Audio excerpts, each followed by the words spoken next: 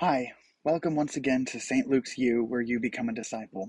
I'm Dr. Jonathan Gross, and I am, for the last time, going to be talking with all of you about the Gospel according to John. You might notice that my head is like this now, don't have any hair on the top of it. That's a decision that I've been considering for at least a couple years now. Back when COVID first hit, and I wasn't going to be seeing anyone in person, I thought, just go ahead and bake the hair, see how it would look.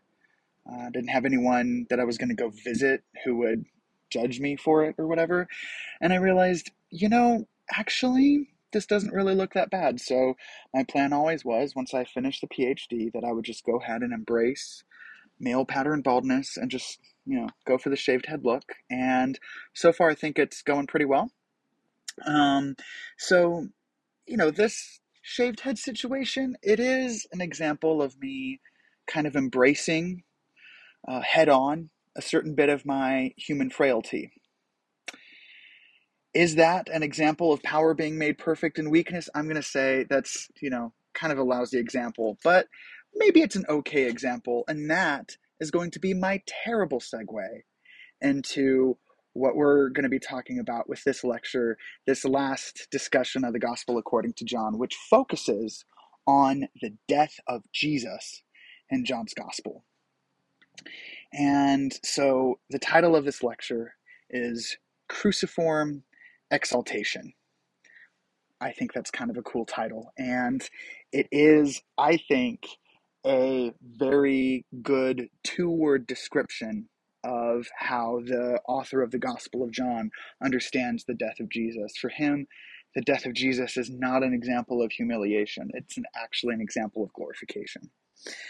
So one of the things that is worth pointing out from the outset about John's Gospel is that it is a passion-centric gospel.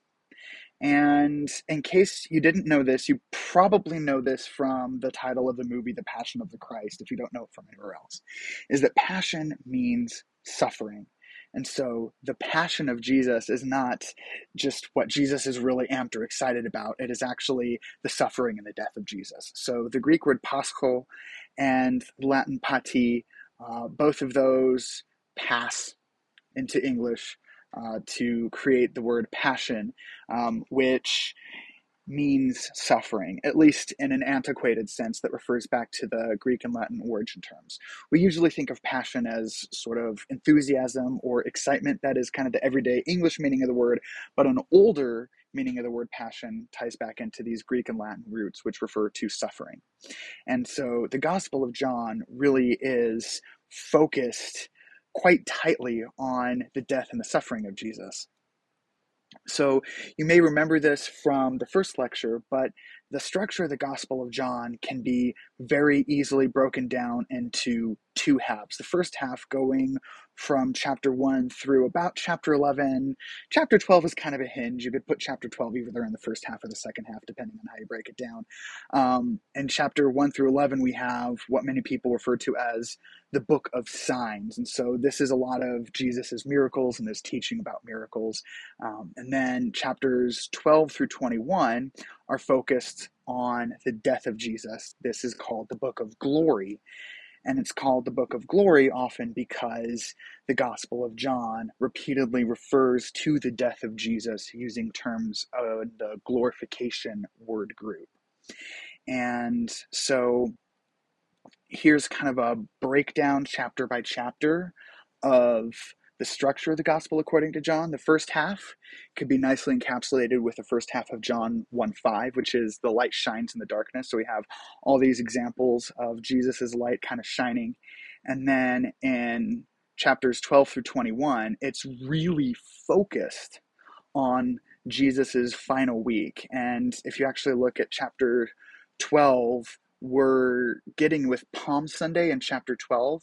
Chapters 13 through 17 are focused on Maundy Thursday. That's the night before Jesus' crucifixion. Chapters 18 and 19 are focused on the death of Jesus. And chapter 20 is Resurrection Sunday.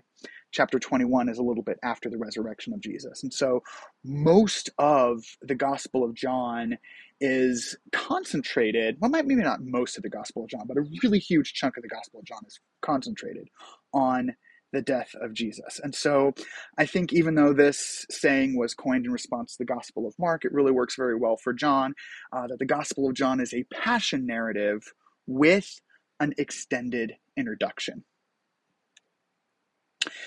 So all of that, the Gospel of John is really important. The death of Jesus is really important. It's a really big deal in the Gospel according to John. But the way in which the death of Jesus matters is probably going to upset our expectations a little bit. So what I'm going to do is I'm just going to lay out, before we get into anything else, the things I'm going to show you about how the Gospel according to John represents the death of Jesus. First, and this is the part that is really going to mess with your head a little bit, but it's, I think, pretty faithful to what is in the Gospel of John. The fourth Gospel only minimally depicts the death of Jesus as an instance of suffering or means of atonement. And suffering and atonement, those are really big things with the death of Jesus in a traditional Christian understanding of it. For the Gospel of John, that's actually a background feature, and you have some people who argue that there really is no suffering, there is no atonement whatsoever in the Gospel of John. I don't know that I could go that far, but John has a very different perspective on the death of Jesus. The way he does understand the death of Jesus is that it is something to be seen, it is something to behold. So we have about half a dozen instances in the Gospel of John of the verb hupsao, which means to lift up and to raise up. And every single time that verb lift up appears in the Gospel of John, it refers to the lifting up of Jesus on the cross. And especially when we first see that verb appear in John chapter 3, where it talks about the representation of Jesus or the death of Jesus as a saving event where, people look at Jesus when he's lifted up and that saves them. One of the things that's really at the forefront of John's understanding of the death of Jesus is that it is a means of glorifying Jesus and revealing something to believers. So it's about glorification and revelation. It's something to be seen. It's something to be beheld. That's a really important part of the death of Jesus in the Gospel of John. And then also, and this is the thing that is going to get to that theme that we've had kind of running through all of these lectures about how the Gospel of John does, in some very unexpected ways, equip us to meet Jesus in a divided world. The Gospel according to John presents the death of Jesus as a community unifying example. And so one of the things that we're going to see is that the death of Jesus is an example for forming the community, and the death of Jesus is itself a means of community formation. And so these things are a little bit different than what we're maybe used to hearing about the death of Jesus in the New Testament, but I think this is pretty faithful to the representation of the death of Jesus that we have as the author of the fourth gospel sees it. And so what I'm going to be working through a lot of verses. There's going to be quite a bit of ground to cover, but these conclusions that are on your screen right now, I think these are really going to help you understand where I'm going and kind of how all these disparate pieces fit together.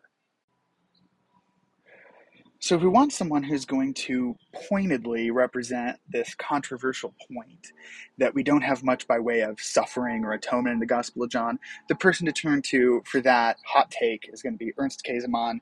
He's the same person who I mentioned last week to kind of show this point of view that the Gospel of John didn't have a love your enemies command. So this guy, he's a all-star New Testament scholar who can be a bit of an iconoclast. So he presents this issue of the lack of suffering and atonement in the Gospel according to John pretty pointedly at the beginning of his seminal book on Johannine interpretation. He says this: the problem of the divine glory of the Johannine Christ going about on earth is not yet solved, but rather strikingly posed. when we hear the declaration of the prologue, the Word became flesh. And in what sense is he flesh? The Johannine Christ goes victoriously to the death of his own accord. And then in between, Kezemon mentions all these other things like walking on water and going through locked doors and, all this kind of superhuman interaction going on with the Samaritan woman, all these things that Jesus does in the Gospel of John that are kind of superhuman. And then he points out that the cross in John is no longer the pillory, the tree of shame on which hangs the one who had become the companion of thieves. His death is the manifestation of divine self-giving love and his victorious return from the alien realm below to the Father who had sent him. And I think Kezemon overstates this a little bit, but I think he is on the heartbeat of where the Gospel of John places the emphasis. So we do have references to Jesus as a Passover lamb. John 1:29, John the Baptist declares Jesus is the Lamb of God who takes away the sin of the world. In John chapter 19, the people crucified to the side of Jesus, they need to have their legs broken in order to expedite their death. The soldiers don't break Jesus' legs because Jesus had already breathed his last. And so Jesus then subtly qualifies as a perfect Passover lamb. And the Gospel of John also mentions that, it was the day of preparation when Jesus died, and that would have been the time when the Passover lambs are getting slaughtered. So it's a little bit less explicit, but it's certainly there in John chapter 19 that Jesus is a Passover lamb and that Jesus does take away sin. So we have some mention of Jesus' atonement, but that's really kind of a background theme. It's not like these verses that we have in other places in the Gospels or other places in the whole New Testament, I should say, where the atoning death of Jesus is kind of played up. So in Mark 10 and then Matthew 20, which, is almost a verbatim representation of Mark 10:45. The Son of Man did not come to be served, but to serve and to give his life as a ransom for many. Romans 3, all have sinned and fall short of the glory of God and are justified by God presenting Christ as a sacrifice of atonement through the shedding of his blood. In Revelation 5, Jesus is, the Lamb is worthy to take the scroll to open its seals because he was slain and purchased people for God by means of his blood. So these are more explicit statements of blood atonement in the New Testament. The Gospel of John is pretty subtle about that. And then when we actually turn to the depiction of the death of Jesus in the Gospel of John, the suffering kind of recedes. So in Mark 8, Jesus is telling his disciples the deal, and he says that the Son of Man must suffer many things and be rejected and then be killed. And then in John 16, which it's really interesting, in Mark 8:32, it says Jesus spoke plainly about this. In John 16, also after these verses that I have on the screen, mentions, wow, Jesus is speaking plainly about things. He's revealing the real deal. So both of these kind of moments are places where Jesus clarifies what goes on, explicitly by referring to his death. But in John 16, he kind of euphemizes it. He says he's not going to say that he's going to suffer. He's not going to say that he's going to die. Jesus in John says, well, in a little while you will see me no more. And then in verse 20, he says to the disciples, you will weep while the world rejoices. And so his focus really is on the grief and the suffering of the disciples. It's sad that the disciples aren't going to be seeing Jesus anymore. It's not that the Son of Man must suffer. And then these verses that I have on the screen here, these are kind of similar moments in Mark and John. In Mark, Jesus is brought in before the high priest, and he says the Son of Man must come on the clouds in glory, and they say, well, this is blasphemy. And then in Mark, they spit at him, blindfold him, punch him, mock him, saying, oh, prophesy, LOL. And so they have this, really kind of ugly, humiliating scene. But then in John chapter 18, Jesus gets a slap in the face, so the suffering isn't fully deleted. But then that gets followed up by this mic drop moment where Jesus says, if I said something wrong, testifies to what it is that I did wrong, but if I spoke the truth, why did you strike me? So he's very innocent in this moment, and then he just gets taken away. There's no punching, blindfolding, spitting, any of that. It's a lot more dignified in the Gospel of John. And then in Mark 15, you can see some of the stuff I've put in bold. They put a purple robe on Jesus. They twist together the crown of thorns. They fake call him King of the Jews. They pay fake homage to him by bowing and all of that, and force Jesus. And then someone else has to force Jesus to, it gets forced to carry Jesus' cross because Jesus is too weak to do that himself at this point. And then when Jesus is actually on the cross in Mark 15:29 through 32, he gets mocked. And that's really encapsulated with this line, he saved others, but he can't save himself. And so they heap insults at him. So there's a lot of humiliation, a lot of mocking going on as Jesus approaches the cross in the Gospel of Mark. Gospel of John, well, we have Jesus carry his own cross. So John wants to give us this different detail. John may have known of Simon of Cyrene carrying the cross of Jesus, but that's not the way the author of the fourth gospel wants to tell the story. Depicts rather how Jesus kind of stoically handles all of this. And then we have this bit about Jesus as King of the Jews, and there's this moment where Pilate writes it down in 3 languages on a piece of a piece of paper or something like that, and then has that fastened to the cross. And when people are like, no, he's not King of the Jews, he just pretended to it, Pilate's like, what I've written, I have written. And so he refuses this opportunity to step back from calling Jesus King of the Jews. And so in a way, he somewhat intentionally affirms the kingship of Jesus. And then the soldiers, they're not mocking him, but instead they're they're casting lots for Jesus's clothing, and they're intentionally not tearing Jesus's clothing into pieces. And so what's going on there is the author of the Gospel of John realizes, like, hey, this is kind of playing into this thing from the Psalms about where it says they divided my clothes among them and cast lots for my garment. So what's happening is, instead of mocking Jesus, the soldiers are there actually fulfilling Psalm 22. So if the death of Jesus in the Gospel of John is not primarily about atonement, it's not primarily about suffering, then what is it? One very consistent answer is that the death of Jesus is about glorification. So these are all places in the Gospel of John that use the verb doxadzin, which means to glorify, in reference to the death of Jesus. So in John 7, there's this thing that Jesus does that's kind of puzzling, and no one understood what Jesus was really talking about until he was glorified, which in this instance is a shorthand for the death and resurrection of Jesus. Same thing going on in chapter 12, where no one understood what it meant that Jesus kind of had his Palm Sunday approach on a donkey's colt until after the death and resurrection. It was after that, when Jesus was glorified, that they're like, oh, wait a minute, what Jesus did here on Palm Sunday actually corresponds to this passage in the Old Testament in Zechariah. And then when we turn attention in the Gospel of John, this is chapter 12, kind of the hinge between the miracles and teachings of Jesus and then the death of Jesus. Jesus says, the hour has come for the Son of Man to be glorified. And then in 17:1, when Jesus has that prayer before his death on the cross, he says, glorify your Son so that your Son may glorify you. And then in chapter 21, when it refers to the death of Peter, it says that Peter in his martyrdom would glorify God. So we have this connection between glory language and death language, or the concept of dying. And so this is chapter 12, and this is kind of the big hinge, the big transition between the first half of the gospel and the second. Jesus says, the hour has come for the Son of Man to be glorified.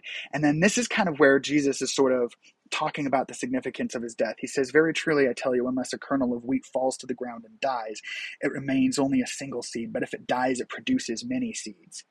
And so Jesus is embracing his death. A voice from heaven declares, I've glorified it and will glorify it again.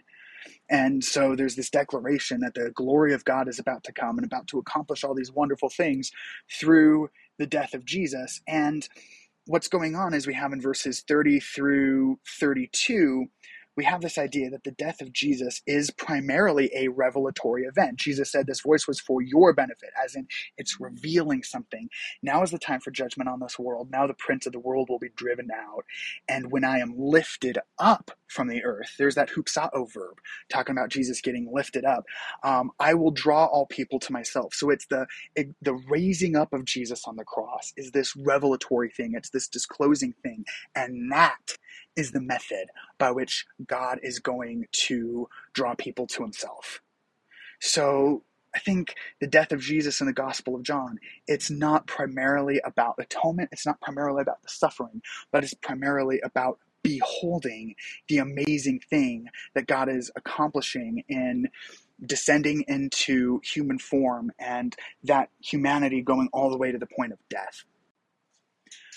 So the death of Jesus in the Gospel of John is not only, in fact, it's not really primarily about how much Jesus suffered on the cross or any notion of blood sacrifice or atonement. That just kind of takes a back seat in the Gospel of John. What's at the front of the Johannine understanding of the death of Jesus is that the death of Jesus is a moment of revealing disclosure. That is the moment where Jesus is lifted up for all to behold the love of God for humanity. And it is that moment of disclosure, that sort of epitomizing of the incarnation. That is the main thing that the Gospel of John wants us to see out of the death of Jesus. I don't think he's trying to say that there's no such thing as atonement, because the way that he kind of subtly presents Jesus as a Passover lamb, but for him, that's not the most important way to express Jesus's death. One of the other things about the death of Jesus that is pretty clear in the Gospel of John also is its impact on forming a community. The death of Jesus is something that creates a community, and it's also something that helps to unify a community. So there's this little vignette in John chapter 19.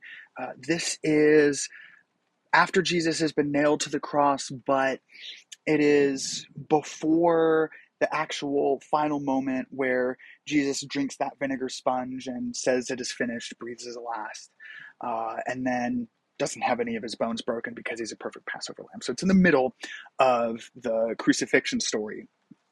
We have this moment where a family is created. So Jesus' mother, his mother's sister, Mary, the wife of Clopas, and Mary Magdalene. So there's all these women there, and then also the beloved disciple. And so this is the disciple whom Jesus loved, the person who informs the perspective of the gospel according to John, may or may not have been the writer, may have been a writer of the stories that were incorporated in the Gospel of John. Anyway, in any case, there's the beloved disciple, John the Apostle. And he is there beholding Jesus. And in this moment, Jesus says to his mother, "Woman, here is your son." And to the beloved disciple, "Here is your mother." And from that time on, the disciple took her into his home. And so what's going on in this moment is a little family is being formed. A family is formed in the group of people who are together beholding the death of Jesus. And I think this moment of kind of establishing a mother-son relationship between the mother of Jesus and the beloved disciple, this moment, I think, is kind of an interesting window into the effect of the death of Jesus on a community, namely that you have a group of people who are bound together in virtue of beholding the death of Jesus. And so what happens is being a witness, testifying, seeing the glory of the death of Jesus, that is something that creates a community, that brings a community into existence. It's also something that shows what a community is supposed to look like. So you'll see you'll see the text that I have on the screen right here, 15, 4, and 5. This is the part in the Gospel of John where Jesus is kind of using this analogy of the vine and branches to talk about himself. So Jesus says, "I am the vine." He says, "The disciples are the branches." And so what he's setting up is this picture of discipleship where to be a follower of Jesus is to be tightly interconnected to Jesus. And then right after that vine and branches imagery, he says, this is 15:13, Greater love has no one than this, to lay down one's life for one's friends. And that wording, when he says to lay down one's life for someone else, that wording is pretty much an exact match for in John chapter 10, when Jesus is talking about himself as the good shepherd. So Jesus says the good shepherd lays down his life for the sheep. And then John 15, Jesus says the greatest love is for people who are within a community to lay down their lives for one another. And so what happens is the death of Jesus is presented here in the Gospel of John as a template, as a model for participation in the life of the Christian community. And so all of that is kind of cemented with what we have in 15:9. As the Father has loved me, so I have loved you. Now remain in my love. And so to be a Christian, to be a follower of Jesus, then is to replicate that kind of love, which manifests in that form of in the form of like a self-giving, self-sacrificing love. So Jesus' death is not just about atoning. It's not just about having something to behold, but it's actually a template for the behavior of the Christian community.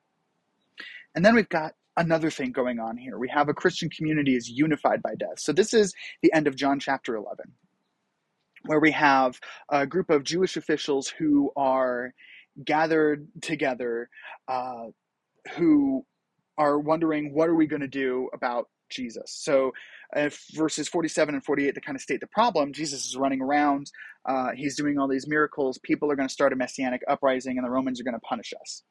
And by the way, the Gospel of John is written probably after the year 70, so it's probably written after the Jewish war that went from 66 to 70 AD, where the Romans actually did squash a uprising and ended up burning down the temple in Jerusalem. And so, this whole concept of a messianic uprising, it's understandable that the audience living after the year 70 would view that as a serious threat. And so anyway, we have in verse 49 and 50, Caiaphas the high priest says, it's really better for that one man die for the people than for the whole nation to perish. And what he's saying is that, hey, it's better if we just let Jesus die than open up the possibility of our entire nation getting punished for a messianic uprising.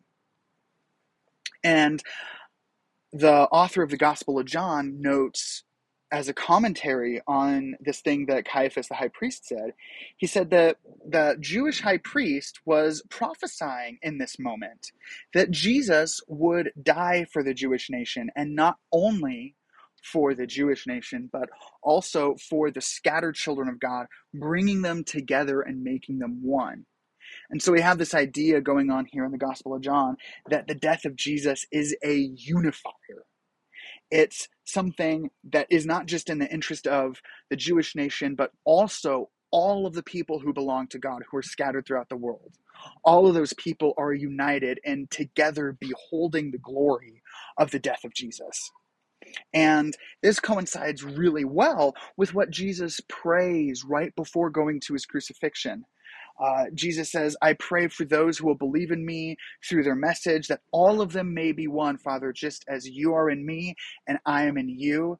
May they be in us, so that the world may believe that you have sent me. And so what Jesus is doing in this prayer is he is asking for the relationship between the members of the Trinity, that tight unity between God the Father and God the Son, to be a template for the unity that exists, that constitutes the Christian community and then represents the behavior of the Christian community. So he wants the church to be as tightly connected to God as God the Father and God the Son are, and he wants that tightness to exist within the Christian community.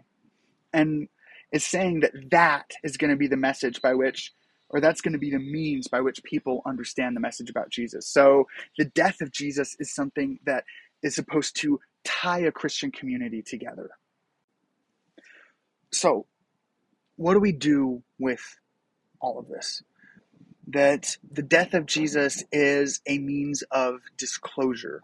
It's something that shows us what God is like, and it's a template for the Christian community, so that the Christian community as a whole can show what God is like.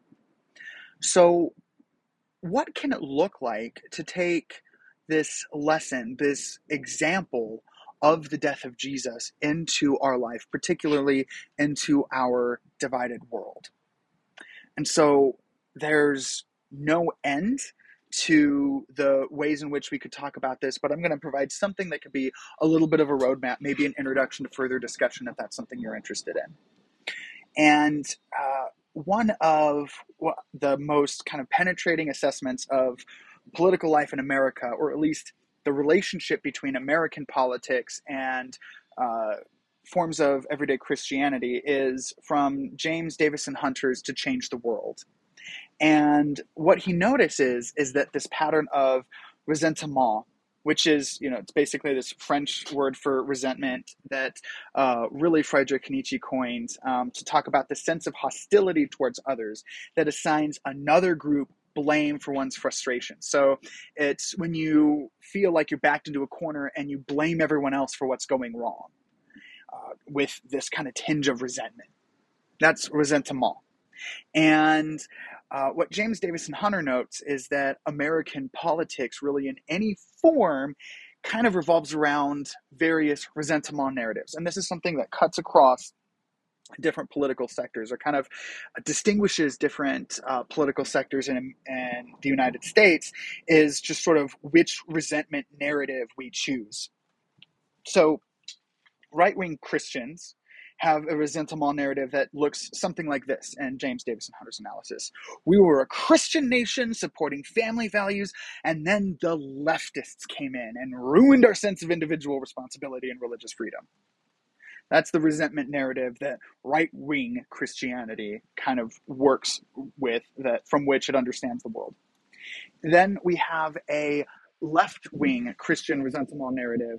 We were this Jesus-loving, justice-serving community, but then the right-wing people had to corrupt all the Christians, and now Christian faith is about nothing except for right-wing causes, and people think Christian means Republican, and our whole faith is corrupted. That's the left-wing Christian ressentiment narrative. And then you can kind of have a third way that gets mad at both in different ways. So that could be like your Anabaptist, your centrist narrative. We were a faithfully non-political alternative community until the left and right came in and made us pawns in their, made us pawns in their political games. And so really, no matter where you are politically, there is this super strong temptation to interpret all of this as a kind of resentment narrative.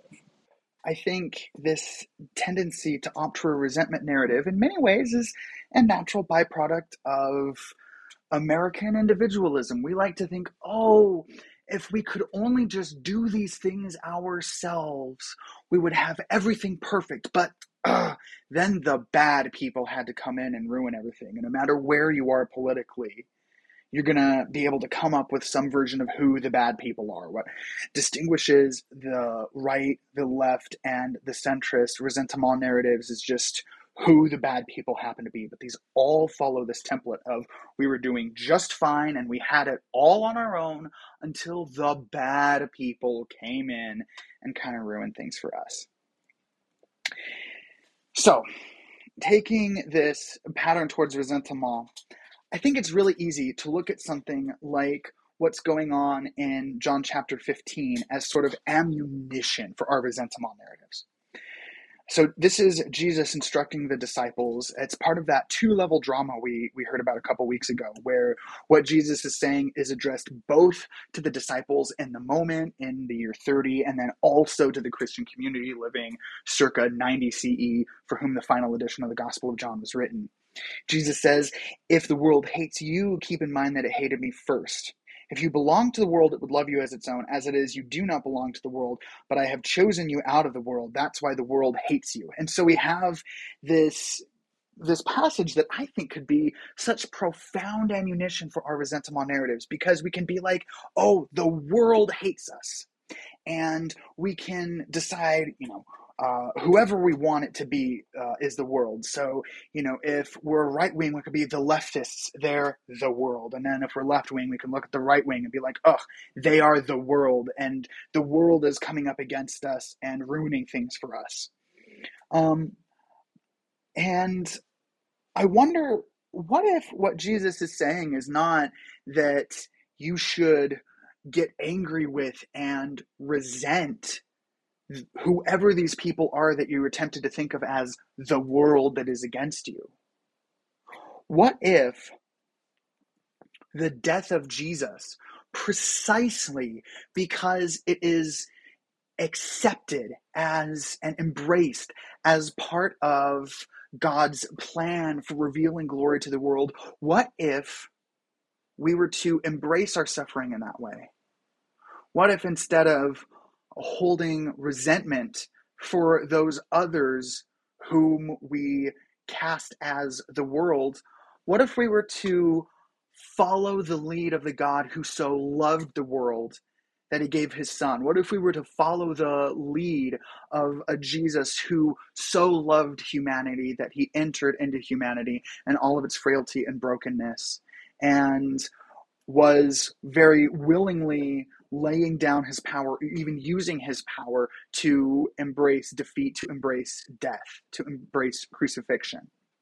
What if we were to be like the man born blind, using our afflictions, using our negative circumstances as primarily opportunities for the glory of God, so that God could be seen in the kind of community we have? What if we were to have a community so marked by mutual care and self-giving love that we were a picture of that incredible love that exists within the Godhead and between God and the world? What if we could be a picture of that to the rest of the world?